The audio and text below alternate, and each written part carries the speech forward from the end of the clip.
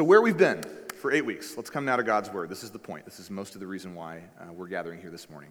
We've been dealing with the concept of discipleship, a word that the Bible uses like crazy, and a word that churches use even more, oftentimes defining it in ways that maybe the Bible would not define it or has not defined it. So we've been trying to come back to who Jesus is, who he says he is, the way that he interacts with his own disciples, or the word we've used is apprentices, in the New Testament. And by doing that, we've made emphasis on spiritual practices because we've come to understand that the world that we live in is a formation machine and that we cannot just be passive. We cannot just come to church a couple of hours a week and expect our lives to trend toward Christ. Everything that's working on us is also working against us because it's working against God's image in us. It's encouraging us to become more like each other, more worldly, more depressed, more anxious, more nervous, more consumeristic, more materialistic, and these are not the values of the way of Jesus. No matter how much these things may have infected some of the churches that we've been a part of, when we look to Jesus himself, we get a clear picture of what it means to be in the world, but not of it.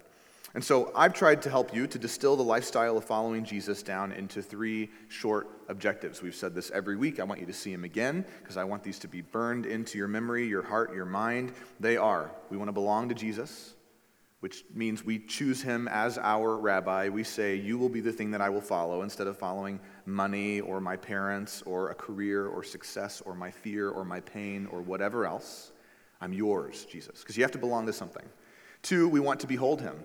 This simply means we continue to expose ourselves to what it is that he's doing, and we put ourselves in positions where he will keep showing himself off as well. So there's the presence of the scriptures, what God has already done, who Jesus is, what he says, what he has taught, and there's also our lived daily experience, to quote the Apostle Paul, in step with the Spirit of God, where we're sensing how he's directing us, never out of line with what the scriptures command or expect from us, but oftentimes with more of a specific edge than we can find necessarily in the pages of our Bible. God is good to be near us. And then finally, we become like him. That's sort of a result of the first 2.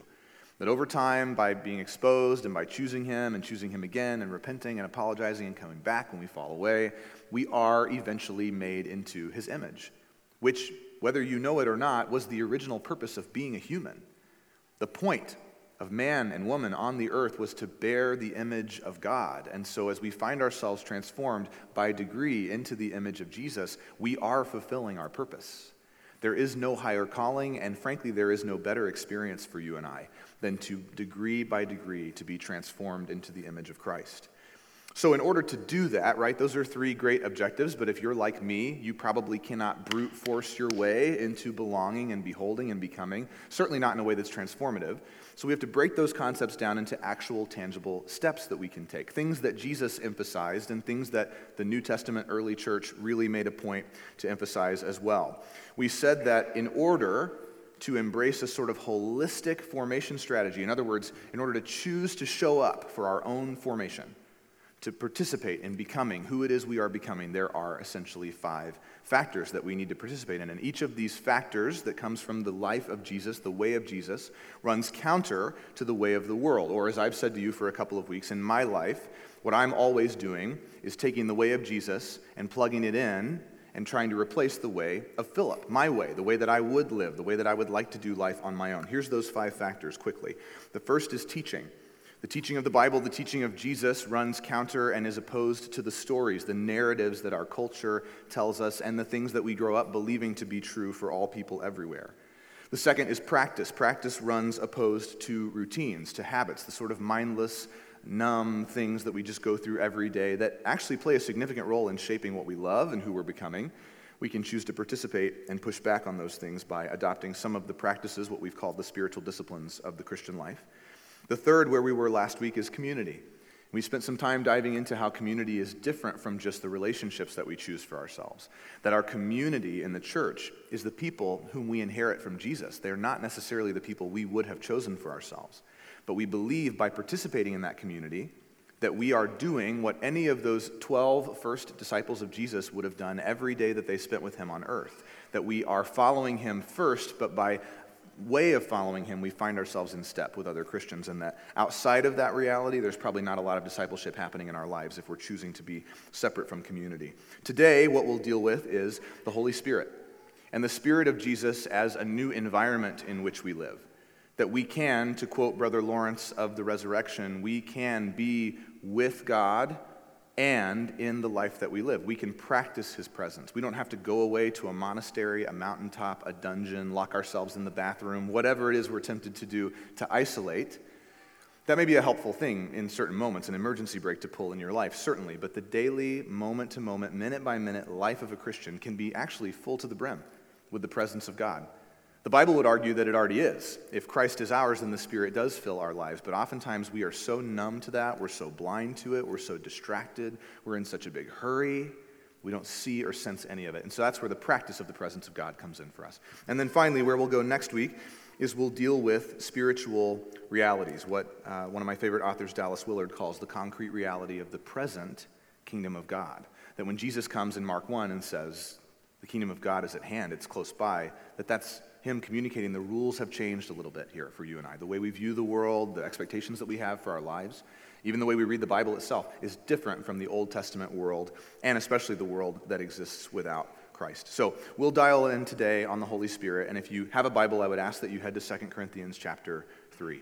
We're going to make our way there in a minute. That'll be our primary text. I think, if I remember right, that is our only text this morning. I think you're going to find it to be very helpful as we navigate who the Spirit is, what he does, and then try to talk a little bit about what he's not. We're going to try to identify and eliminate 4 false flags of the Spirit of God. So as you're making your way there, 2 Corinthians is after 1 Corinthians, so maybe that's obvious to you, but it's in the New Testament, the second half of your Bible. If you don't have a Bible, we'd love to give you one today. We have some back at our Connect table that are free. We'd love to just send you home with one that you can read and start to get to know.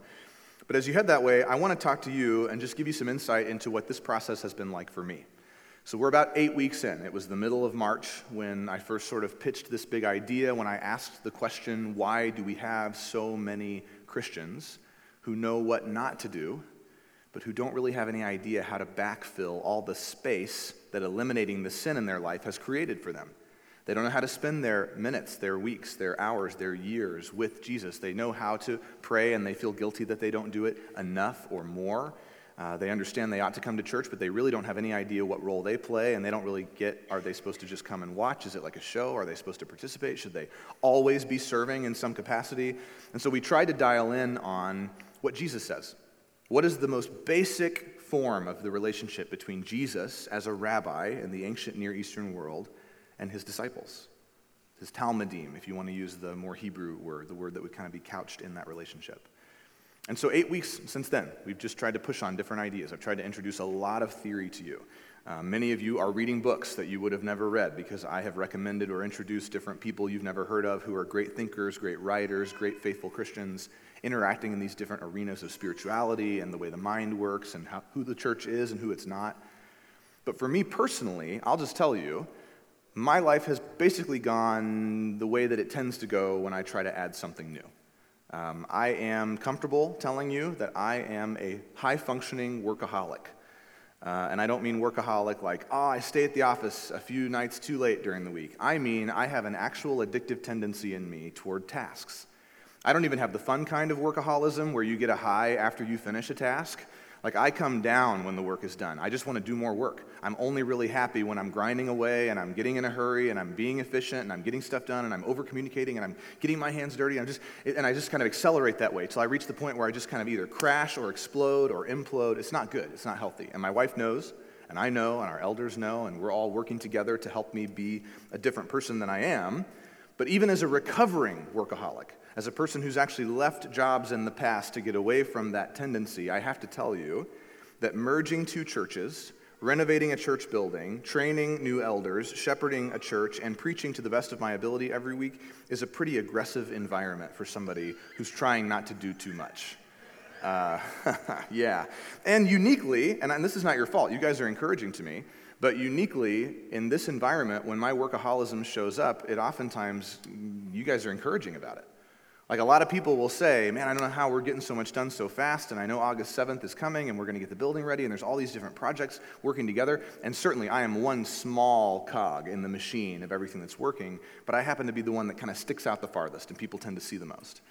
And there's something just really sick about the way that this addiction to work can actually warp and manipulate encouragement that generous, kind-hearted believers try to give to me, such that I have to be wary of it.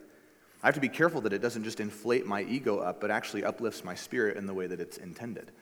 So in my life, I've known this about myself for many years, long before my wife and I ever moved to Alaska. This first showed up in my first full-time job out of college, and even earlier than that. I have benefited from something you've probably heard of but may have never looked at, the 12 steps as made famous by Alcoholics Anonymous. If you've never read the steps before, if you've never looked at them, we're going to talk about just a couple here for a minute, just kind of as a way for you to kind of understand the journey that I've been on personally.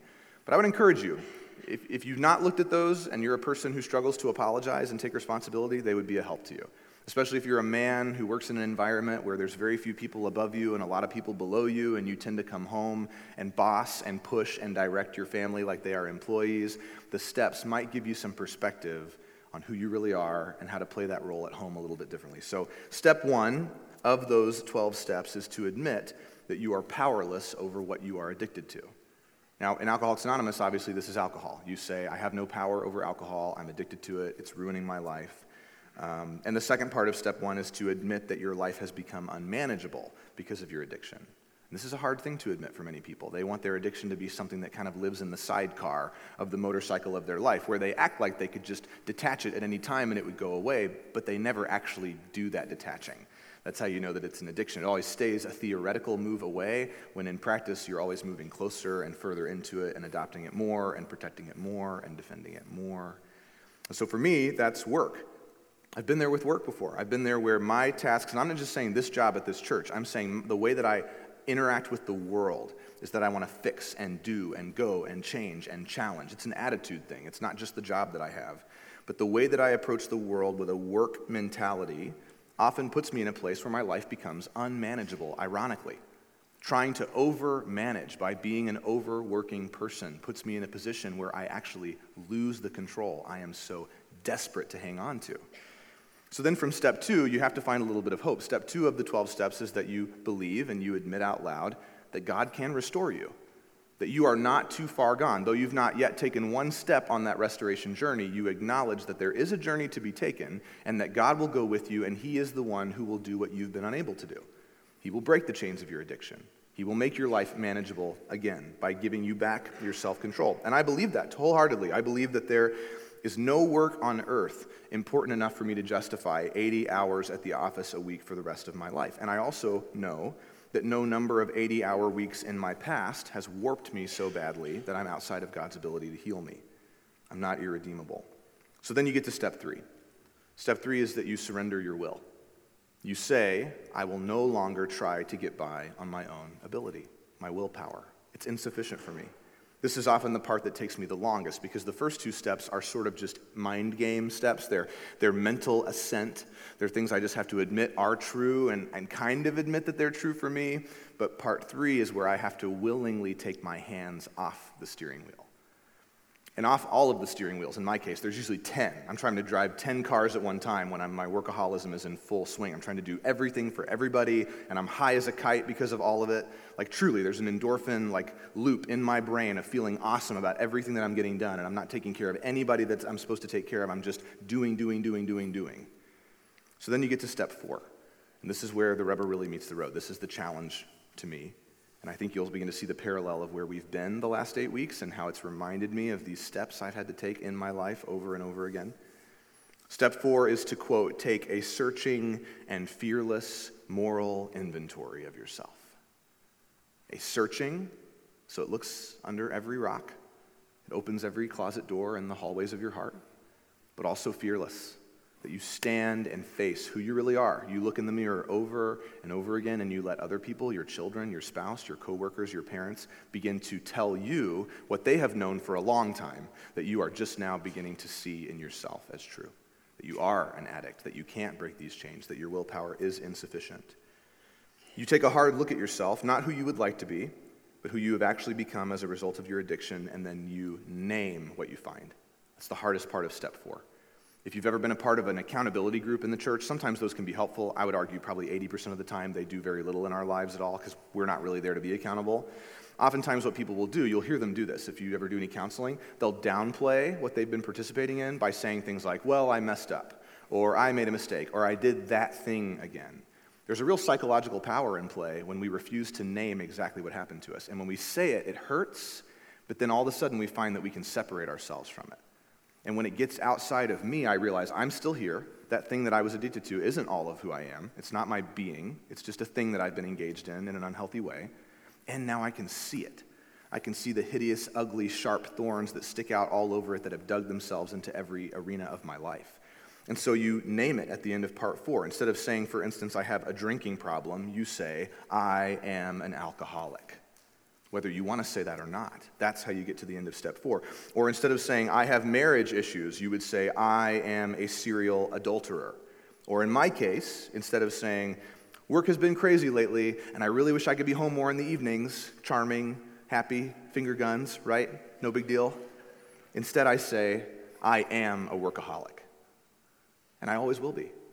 And instead of avoiding that, I have to look it in the eye, and I have to understand, and here's the principle for you and why I'm even sharing this with you this morning, that when we look at the first 3 factors of formation, the things that we are addicted to can usually come along for the ride that far.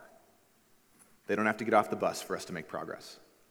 My workaholism is the lens through which I try to approach teaching and practice and community. I throw myself at these things. I overconsume. I'm unbalanced in the same way that I'm unbalanced in every other arena of my life when my addiction is in full swing. Yet I tell myself that because my addiction is somehow serving God, maybe it's okay this time. That's not God's plan for me. Warping and twisting some version of a religious system is very different from being with Jesus and following Jesus. And in my Bible, when people find the Christ, that addiction is what's broken. They don't just bring all those problems along and find a way to force them into this Jesus-shaped box so that they look better to everybody else. They're changed. So here's what that means for me. My will in my life, that thing that keeps me addicted to work, it oftentimes feels like the strongest and most important of all my personal tools. Not my mind, not my spirit, not even my body. I often neglect those 3 things in the interest of just exerting that pure, white, hot instinct that I live with. You can ask anybody on our staff. I have an unlimited supply of opinions. I know what I think about everything instantly, and that is a product of me being ready to move at all times. And that's not healthy. I have to wait. I have to stay. This is why elders are such a fabulous way that God designed for the church to be led. It keeps people like me, idiots like me, from just running after every little thing that pops up and deciding this sort of spiritual whack-a-mole is the way the church is supposed to work. It's not. I'm not saying I don't have any strengths to bring to the table, but when I think of my will, it's the part of me that I have the most anxiety about giving an explanation for when I face God, to be honest with you. I'm nervous that he'll say you didn't do enough because I think I'm not doing enough. I'm not really even asking him what he thinks. I just feel like surely if he gave me all this ability and talent and I don't need that much sleep at night and I can get by on caffeine and saltine crackers and whatever else I do to just sort of like squeeze another 15 minutes out of my day in a million different areas, surely that's his will, right? As long as it's being done to serve him, but it can't be done to serve him. That's the issue. I'm the one deciding that that's the way that it could work when in the scriptures there's no version of that spiritual state that has anything to do with Jesus. I can feel often in my life how powerful my sheer force of will is inside of me, and I live with this fear. What would it be like to try to be me without that? What if I really gave that to God? What if he took that away from me? What if that was a BC, if you will, a before Christ factor in my life? I'm scared to find out. I'm scared of who I would be. I'm scared of how I would live without this sort of blind instinct that's ready to run down any wall that it finds that I carry around with me. Here's the problem. Here's why I've needed the steps. Here's why I'm sharing this with you. For 8 weeks, my internal battle, for 8 weeks, the war that I've been at with myself, the thing that I continue to bring back to God, is that I would actually accept something from him. That I would let him do all the work, and that I would actually expect him to do even a little bit of the work. Because oftentimes I wake up in the morning, and my spiritual to-do list is longer than my other to-do lists, and I just try to punch those things out all day. And by 11 o'clock at night, I'm on this sort of high and mighty throne that I've built for myself out of my own spiritual achievements. It doesn't produce humility in me. It doesn't make me Christ-like. I don't end up serving the people that I love. It's just another version of being a CEO in my own little corporate heart that I live in. So the issue is this. The issue is that my willpower, even my type A, Enneagram 8, doer, fixer, creative, aggressive, challenger willpower will eventually run out. And that's what happened about 2 weeks ago. 6 weeks into the 8 weeks that we've been working on this together, we're coming off of Easter, we're coming off of Palm Sunday, and I ran out of gas again. Big surprise, right? You knew that I would. If I would have called any of you and asked you, am I going to be able to sustain the rate at which I'm moving? You would have said, no, and nobody even asked you to do that. That's what's crazy. It's not that there's all these people looming over you who need you to overwork. You're just doing this to yourself. But yet, again, I took a new idea, a new set of practices, a new principle, a new teaching series, and I thought, I'll just make that the thing that I'm going to shove down my own throat and make myself different. And it didn't work. A summary of how the past 8 weeks have gone for me is this, and I'm quoting this from some time I spent writing yesterday. In spite of throwing every ounce of my workaholism at building and at executing a plan for Christ-likeness, my will has totally and completely failed to shape me into the image of Jesus. I can't do it. I can't force my heart through the Play-Doh machine and have a Jesus-shaped guy come out the other side. I don't have the ability to do that. I've not been able to brute force myself to Jesus. And this is just my particular vice. In the same way that I'm going through what I'm going through, if I was to poll all of you, which I won't do, don't worry, I bet some of you would say that you have been unable to plan your way to Jesus in the last 8 weeks. And I bet it's been frustrating for you.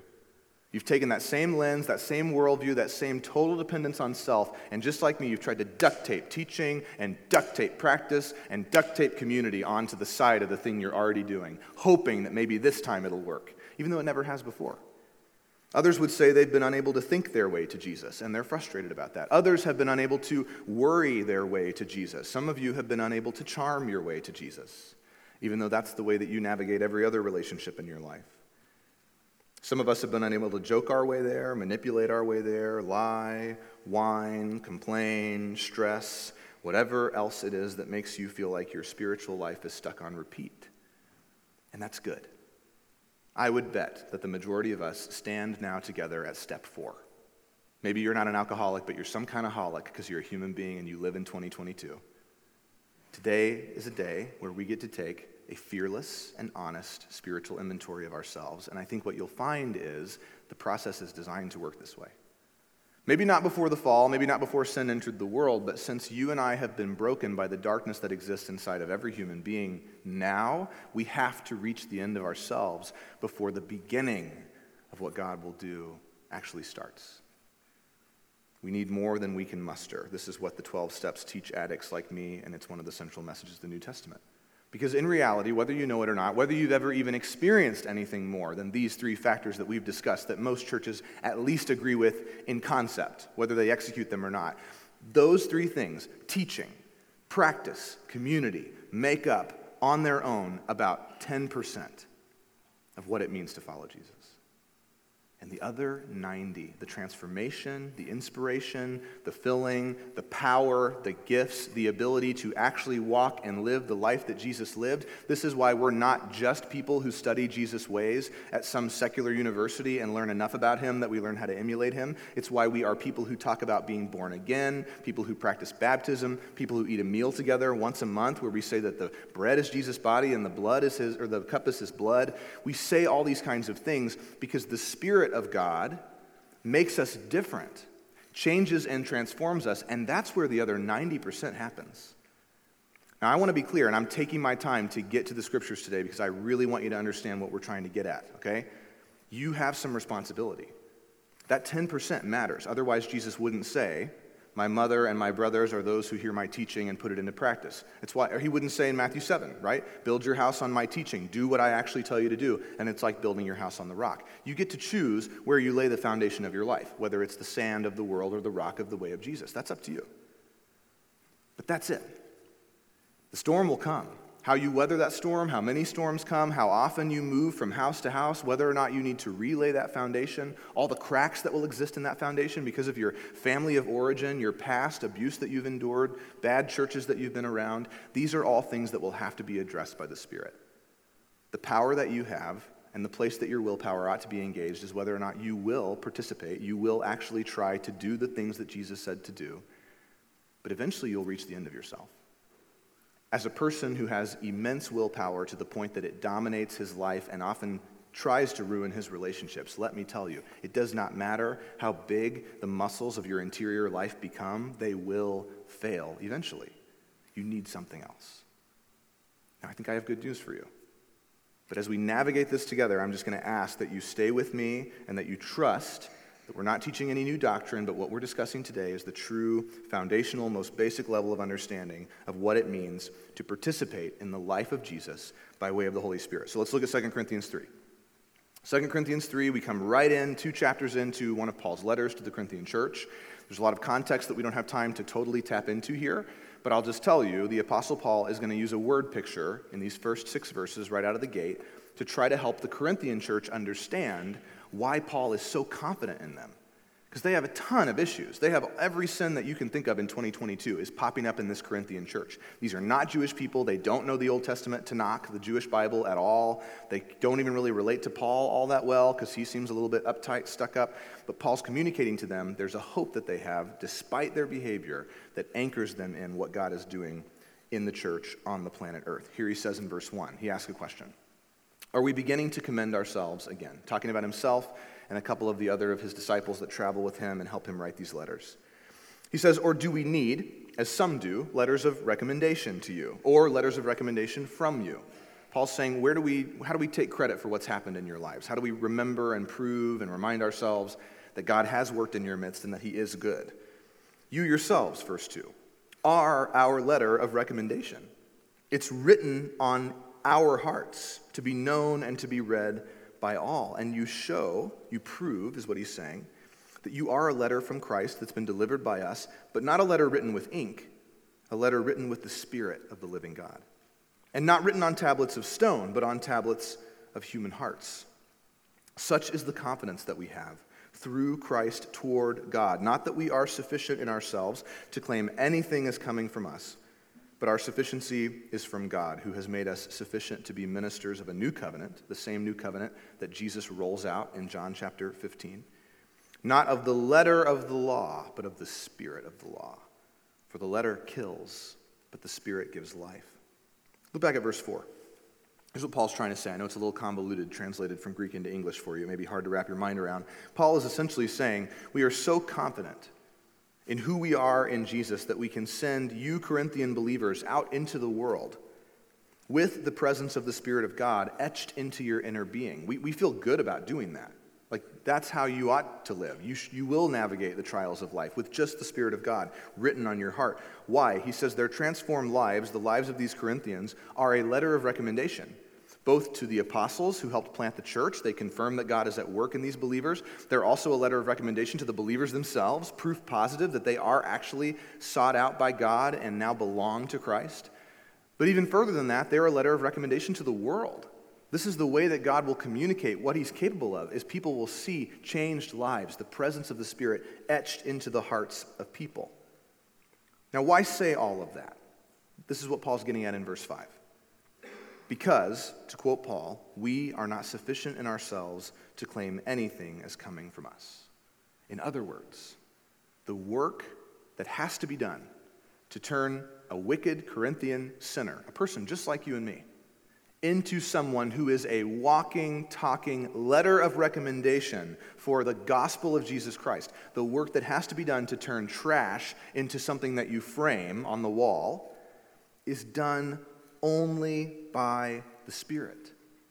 The gateway that a person has to pass through to go from being that wadded up piece of garbage to being something worth putting on a shelf and looking to and learning about and understanding who Jesus is and what he's done from is the new covenant. It's the work of the Spirit. And because Jesus has ascended now to the right hand of God the Father after his resurrection, the new covenant comes to us by the power of the Spirit. That's what Paul's saying at the close of verse 6. The letter of the law kills. If all you were, you Christians, was a representation of how hard a person can work, willpower, if that's all you are, is an example to the world of how Jesus can use people who are addicted to task completion, there's nothing good in this for any of us.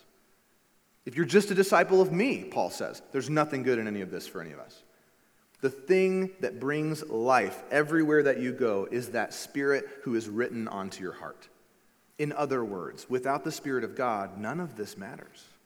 It doesn't make a difference in the world to the Apostle Paul if the Spirit is not in these believers inhabiting their lives.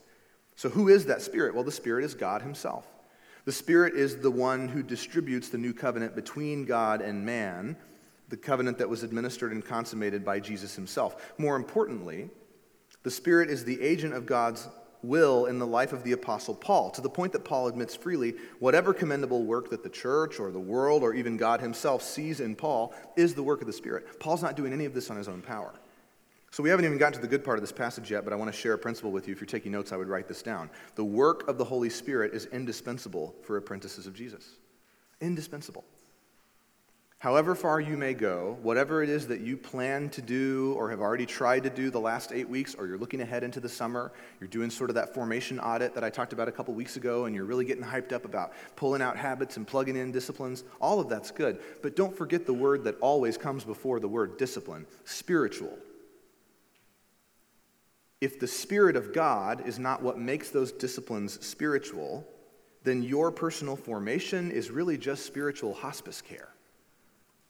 The Spirit is what will turn hospice care into life-giving corrective action in your life. If you're not familiar with hospice, it's the way that a person is cared for in their dying days. You qualify for hospice when you have 6 months to live or less. So if the Spirit of God is not all in whatever formation paradigm you choose to adopt, even if it's not the one we've been talking about as a church for however many weeks, just know that at best, all you're doing is helping yourself comfortably die. The Spirit of God is what turns those disciplines, those little bits of training, into something that can ever bear any kind of fruit for anybody. Take it from Paul. Paul is the man who found a way to be both the purest and most honorable man in the culture of the Christians, and yet at the same time, the most detestable and feared tyrant in his culture before he was saved. He had seen both ends of the spectrum. He had done everything trying to pursue God and screwed it all up, and he had become a person whose life was built so totally on grace that human effort was outside of his realm of possibility as a source for what was going right in his life. He didn't think anything of it had to do anything with him. Now, I want to ask you a real practical question. When you think of the Apostle Paul, do you think the Apostle Paul practiced any of the spiritual disciplines? You can actually answer me. I know it's been like 25 minutes and you haven't said a word, but do you think the Apostle Paul practiced any spiritual disciplines? Yes, we know that he did. We know he at least attended the synagogue on the Sabbath. We know that he practiced memorization of Scripture, at the bare minimum, memorization of the Jewish Bible, the Tanakh, before he was saved and his name was changed.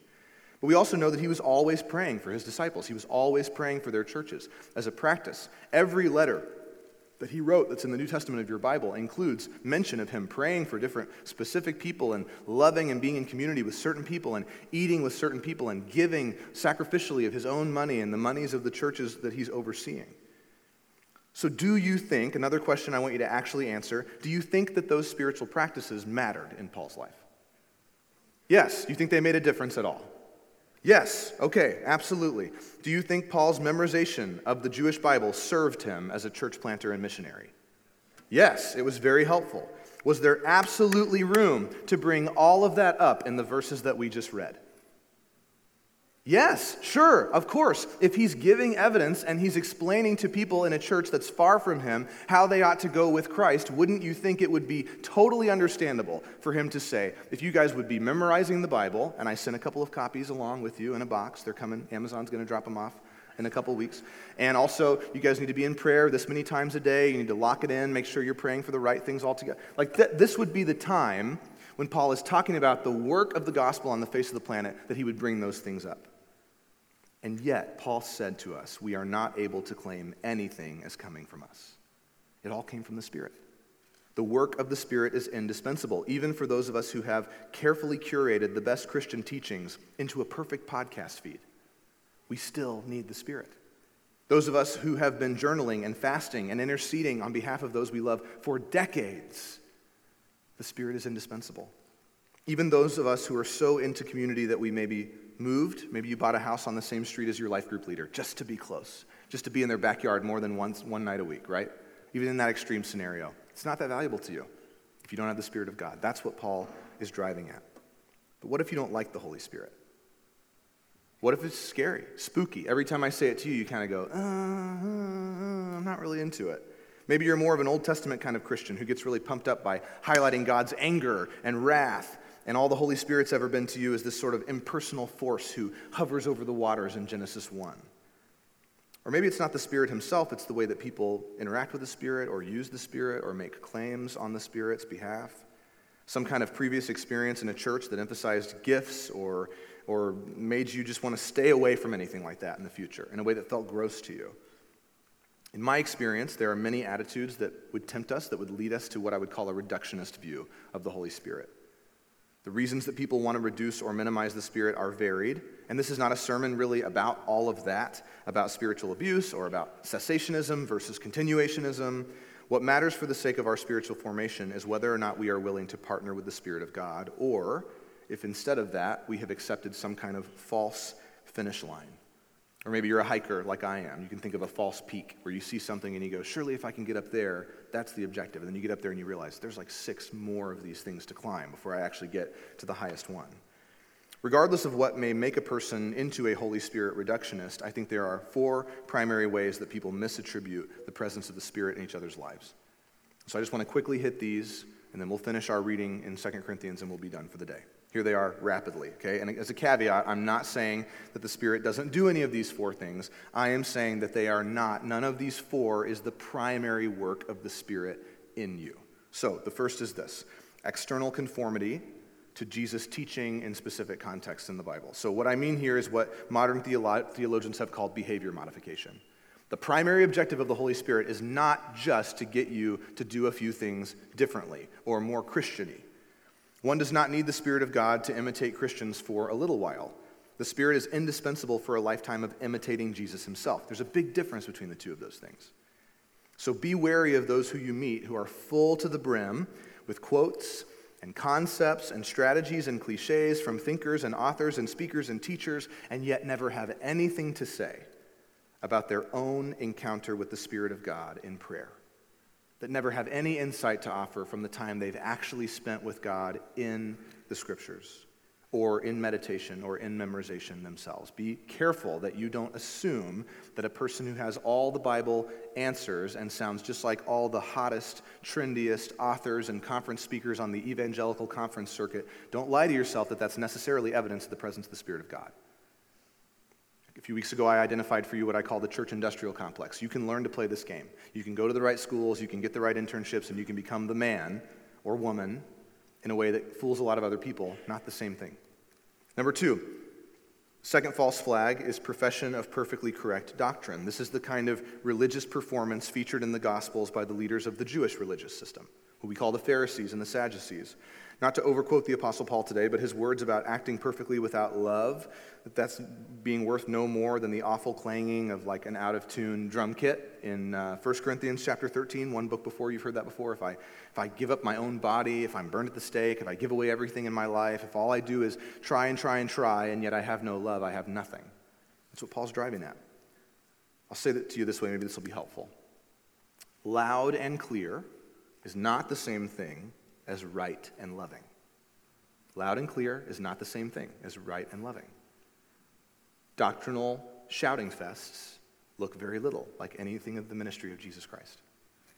Okay, do not assume the Spirit is present where many spiritual facts have been memorized, especially if Jesus or his teaching have been weaponized by the wielder. The Spirit is not in that.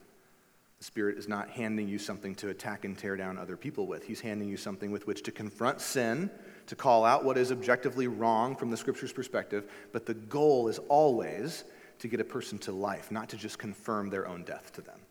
Third, faithfulness to the activities of a church or some other outwardly religious routines. And this is a hard one for people like me who grew up in a local church.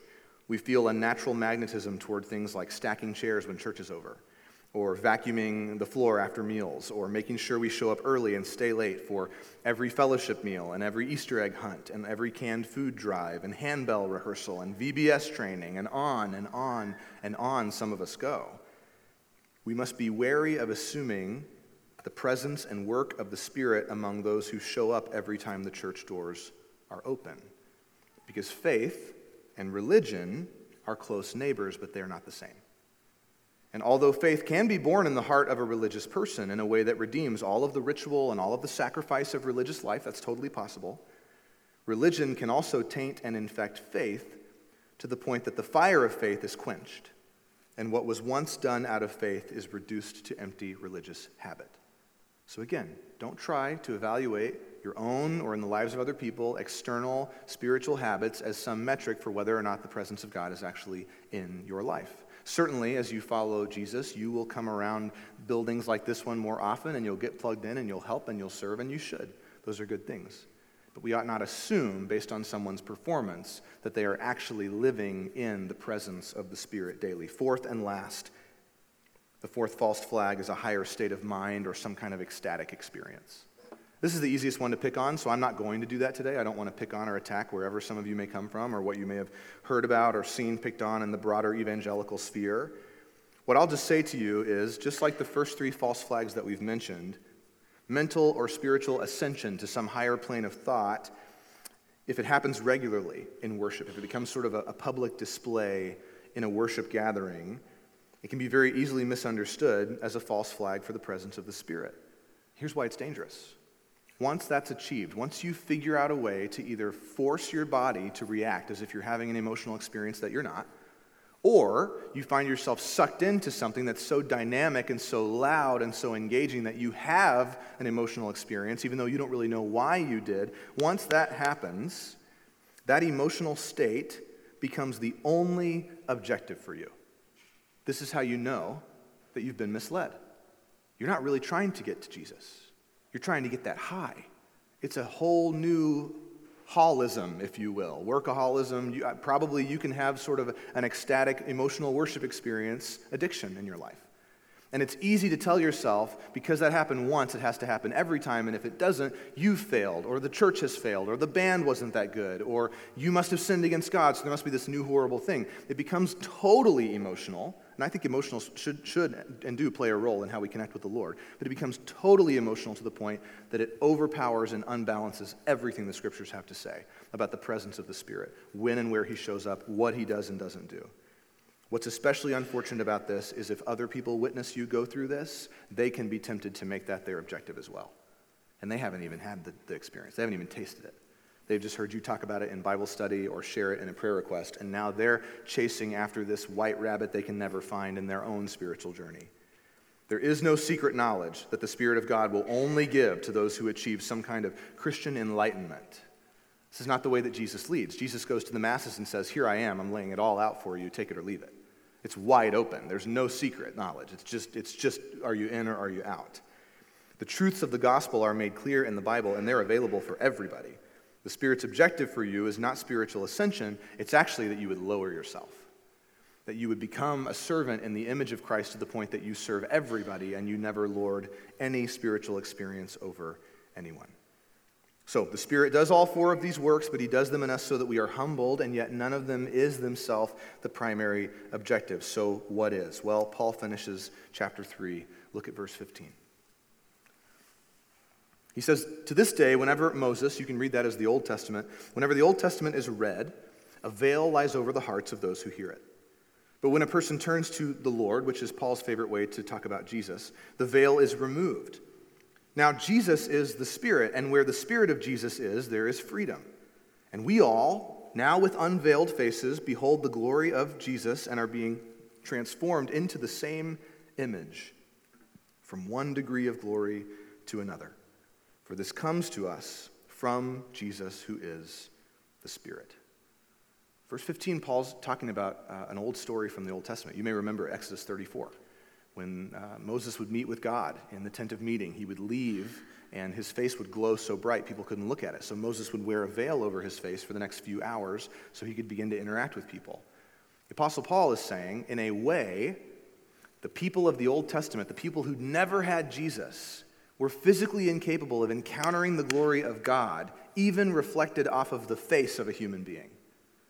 Like the veil wasn't just so Moses could hide and blend in with everybody else. It wasn't that good of a veil. It was there so that people could look in his general direction and not be blinded by the brightness, the physical light emitting from his skin as a result of being in God's presence. And yet Paul says, he uses metaphor to move the ball and say, anybody who tries to encounter God in the Scriptures still has a veil. We still can't see God directly. It's not just about Moses coming out of the tent of meeting. It's anybody, anywhere, trying to engage with who God really is and what He wants. The way that that veil is removed from all of us is the presence of the Spirit of God. This is why the Spirit is indispensable, and this is the objective. This is the thing that we cannot allow to become relegated to second or third or fourth on the Holy Spirit's to-do list in our minds and hearts. This is the thing that he exists to do the transformative work. This is why teaching and practice and community can only ever be 1/10 of what our whole process with Jesus is. We come as far as we can, and then the Spirit says, great, you've been working with a veil. It's not wrong to get up early and read your Bible. It's not a bad idea to get plugged into a life group. You ought to find a church that teaches the Bible well and rightly, but that's as far as you can get yourself. Everything past that point is me. And because Jesus lived and died and lived again, the veil is gone. And you don't have to live in the Old Testament world where you now need an intercessor to come and go between you and God, to ask questions and give you answers and give you insight. An intercessor that you can't even look at because his face is so bright. Now the veil is removed by the Spirit of God. For what purpose? Look back at verse 18. Now we see the glory of Jesus. We see him. We don't just hear about him. We're not trying to kind of work our way into who he might be or what he's doing. It is made plain to us by the work of the Spirit of God. This is the supernatural element of life with Jesus on the earth. And as a result, we are being transformed. So if every week you've seen me put on that slide, belong to Jesus and behold Jesus and become like him, and you've gone, I'm trying, I've been trying for years. Every church I've ever been to has had a different repackaged way of saying the same ideas, and it never sticks for me. It's possible that the veil is still there. And it may be that because of those 4 false flags that we tend to associate with the Spirit of God, you may have settled for something that is less than the veil being removed. You may have settled for knowledge or performance or behavior modification or emotional ecstasy, and all of those things can happen. They are in the orbit of the Spirit of God, but we must push on. We must pray and know God's word and keep our eyes on who the Spirit is and what he wants to do. And if it's anything less than transforming you, what a great place to start in your prayer life. A simple prayer. Jesus, I trust that you're near. I trust that you care. I believe that this is real. I'm trying. I've tried hard. I've only gotten so far. I surrender to you my idea of what it would mean for me to become a mature believer. And instead, I'm going to wait until you pull the veil back. Just right here with you, in the kitchen, over the dishes, in the pickup line, at work, in a meeting that I've already mentally checked out of. I'm not telling you not to do your job, okay? But if you're in a spot where you're just sort of biding time, go to God in prayer. He's with you. He's already around, just acknowledge him. And slowly and over time, you'll find that though that veil has been pulled back, your experience may have revealed it, and the Spirit will roll that back for you.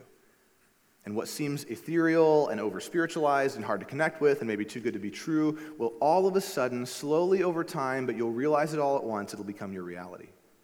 You won't just be in Anchorage anymore. You won't just be on base anymore. You won't just be at the grocery store. You'll be all of those places with the Spirit of God present in you. And he will, as your face is unveiled, transform you over time, degree by degree, into Jesus. You will get back to the original purpose of humanity. You'll bear the image. That's all you were made to do. And the Spirit of God can imprint upon you in a way that corrects and heals and undoes all the damage of every sin that you've ever done and that's ever been done to you in your life. And that is the work of the Christian life with him. Now, I had a plan today to share with you a story, and I'm out of time, so I apologize for that. I want to just ask you and encourage you, if you're able, I know we're reaching the summertime, and lots of people have lots of plans, and things are kind of pulling them different directions. If you're not able to follow along with us through the end of this sermon series, please make it a point to try to catch up online if you can. The foundational truths that I'm trying to lay out for you, the thing we're building, we're going to need it for the next 3 years. This is not just a one-off sermon series. This is the 101. This is the intro to where we're headed for the next long time. So I just want to, again, remind you and encourage you, if you're able to, take the time, go back, listen through the things that you've missed, discuss with your life group, send a text to somebody if you can't be there on Wednesday or Thursday or whenever your group meets, and try to stay engaged. Next week, we'll pick up where we left off today. I'm going to go ahead and share with you the sort of last set of principles that I have about the Spirit of God, and then we'll move from that into the concrete reality of the present kingdom of God. I'm excited to do that with you. So I want to pray with you. I appreciate you guys being here this morning, going with me on this journey. Let's pray together, talk to the Lord, and then we'll wrap up and head on our separate ways this morning. Father, we love you and we thank you for the presence of your Spirit. Especially, God, because the presence of your Spirit assures us that there is actually a reason to have hope. Especially me, God, that something can change me other than me is really good news. It's painful. It's hard to acknowledge often, and it's a thing that I slip back into again and again and again in my life.